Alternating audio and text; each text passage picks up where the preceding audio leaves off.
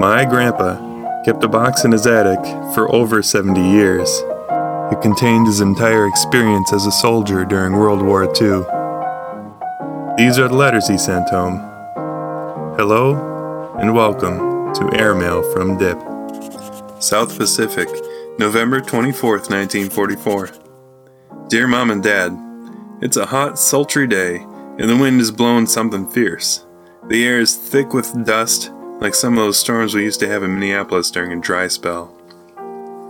I've been trying to get a little shut-eye this afternoon, but just as soon as I get really relaxed, some joker blowing up duds in the battalion range lets go of a stick of TNT. Very disturbing. So I guess I'll write a letter or two.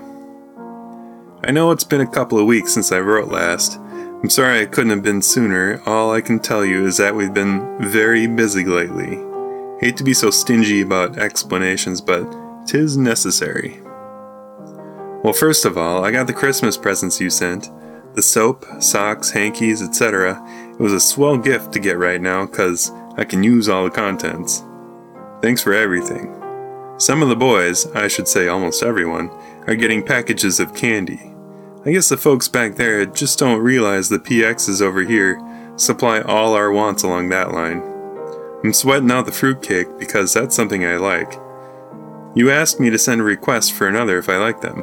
Consider it requested. Elaine sent me a book called A Tree Grows in Brooklyn. You know I was glad to get that. Funny thing, another fellow who has read it was telling me about it the night before it came in the mail. I also received the package of cookies that you, Elaine, and Dot shipped while in New York. Always happy to get any homemade stuffs, so thanks again. Don Narlo sent 6 rolls of film. I was hoping they would. My supply was very low. By the way, I'll pick out a few of the pictures that I developed and printed one night last week and send them along with this letter. Yesterday was Thanksgiving, and Army or no Army, overseas or not, we really had a wonderful turkey dinner. I'm enclosing a menu so you can see for yourself. Yup, I was proud to sign such a good-looking menu. This year, I feel especially thankful that I'm still in such good health and unscratched. Next year, I hope to give thanks that it's all over, and we're on our way home.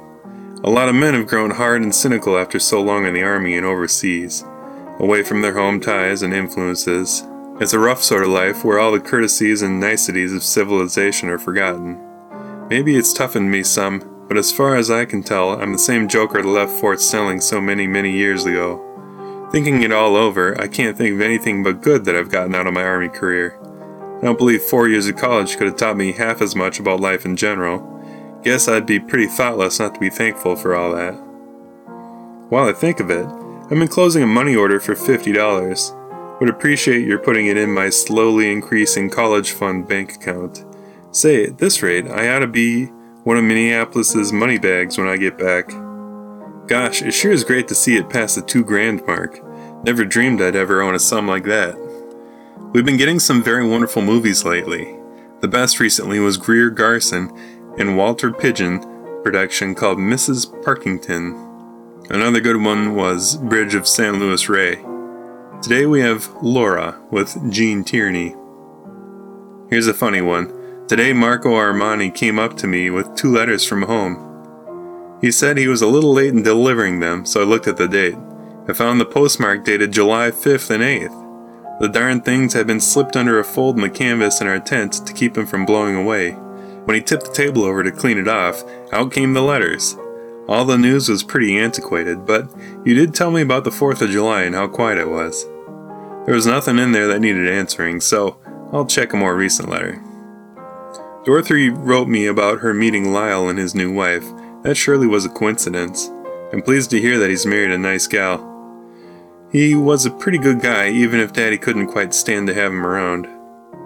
No, I haven't flown now for a couple of months, even though the planes are still around. We went through a regular training schedule learning to do aerial observation, and now that it's through, we just don't get a chance to fly anymore. It was fun while it lasted. You asked me how these woods look here. Well, that's one thing that is strictly censorable. Let it suffice to say that it's not unlike our own Minnesota woods. Lots of mosquitoes and bugs, but no snakes or bears. Thanks for the addresses and latest G2 on all the boys. Sure wish I'd hear from Cole. Just heard from Rolly, nothing new from him except that he's anticipating, but not planning too heavily, on a trip home in the near future.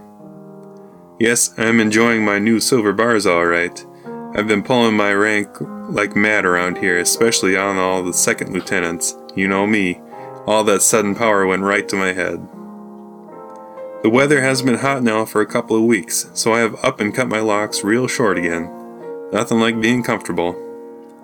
We still play bridge around here in our spare, rare moments.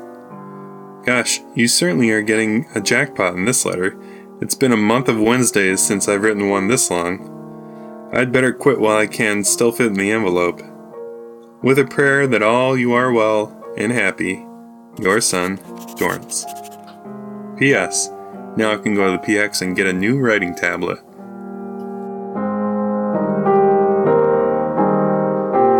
This project is created by me, Christian Olsen, with audio production by my brother Eric at Olsen Media.